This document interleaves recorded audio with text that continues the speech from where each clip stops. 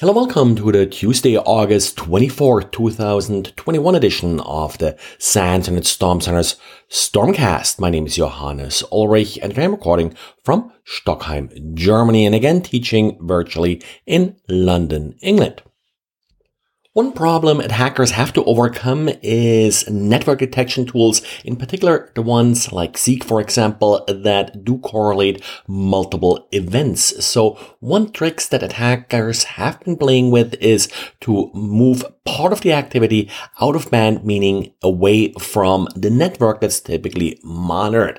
We got a real nice example thanks to a reader of such an attempt that involved part email, part web, but also SMS. In this case, the attacker actually asked the victim to send a text message to a particular phone number. In response, the victim received a shortened URL. Once clicked on the URL, the user was then redirected to a phishing website. Pretty interesting scheme, also fairly well done with the use of custom domains targeting the particular organization. Also, the SMS messages contained the name of the organization, kind of trying it to be more plausible that this is an actual attempt to, for example, reset a password or, like in this case, upgrade an email account. Maybe in part what attackers are also a little bit counting on here, that often you sort of have these interplays between email, SMS messages often used for authentication. Maybe they're hoping some more user acceptance from this trick as well.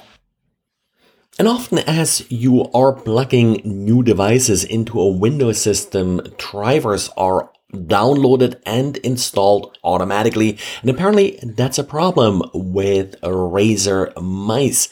These mice will, as many peripherals, download and install drivers, but these drivers are exposing a system to a trivial privilege escalation.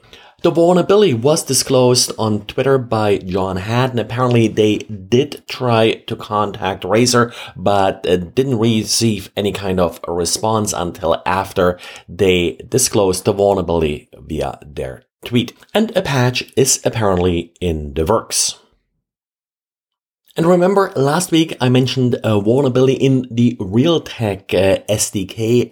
Realtek, of course, makes network chips for numerous, in particular, IoT devices, and the SDK did lead to insecure software being deployed with these devices. Well, it turns out that the Mirai botnet has now added some exploits that specifically target this Realtek vulnerabilities. At least the SAM, network security company, did post some samples of versions of the Mirai botnet that it says do specifically exploit some of these vulnerabilities.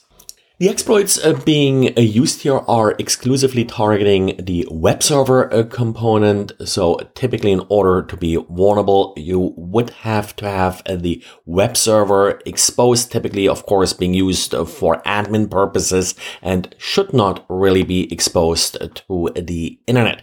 But given the large number of devices out there that are using this chipset that are potentially vulnerable because of these SDK flaws, please keep watching out for updates if possible, but some of these updates sadly may eventually come from a vendor and not be well advertised.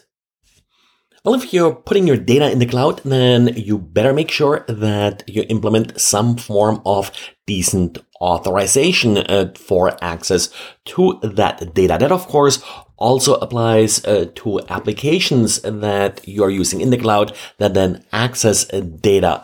One platform to do this with easily is Microsoft's Power Apps, and turns out that by default permissions aren't really all what they should be. Now, Microsoft, when you are developing applications using Power Apps, has a warning identifying the problem and asking you to fix it. But of course, it's all too easy to click through this, and security company UpGuard took a look at some Power Apps and found numerous exposed applications exposing millions of records. So if you have someone in particular non-technical deploying Power App applications, and that's really sort of the audience that they're going after, maybe double check that permissions on tables and such are implemented correctly. And finally, lots of talk, lots of press about Exchange being attacked with the proxy shell exploit. Well, really at this point, every Exchange server has probably been exploited multiple times. If you haven't patched yet, don't bother, just move on. And that's it for today. Thanks again for listening, and talk to you again tomorrow. Bye.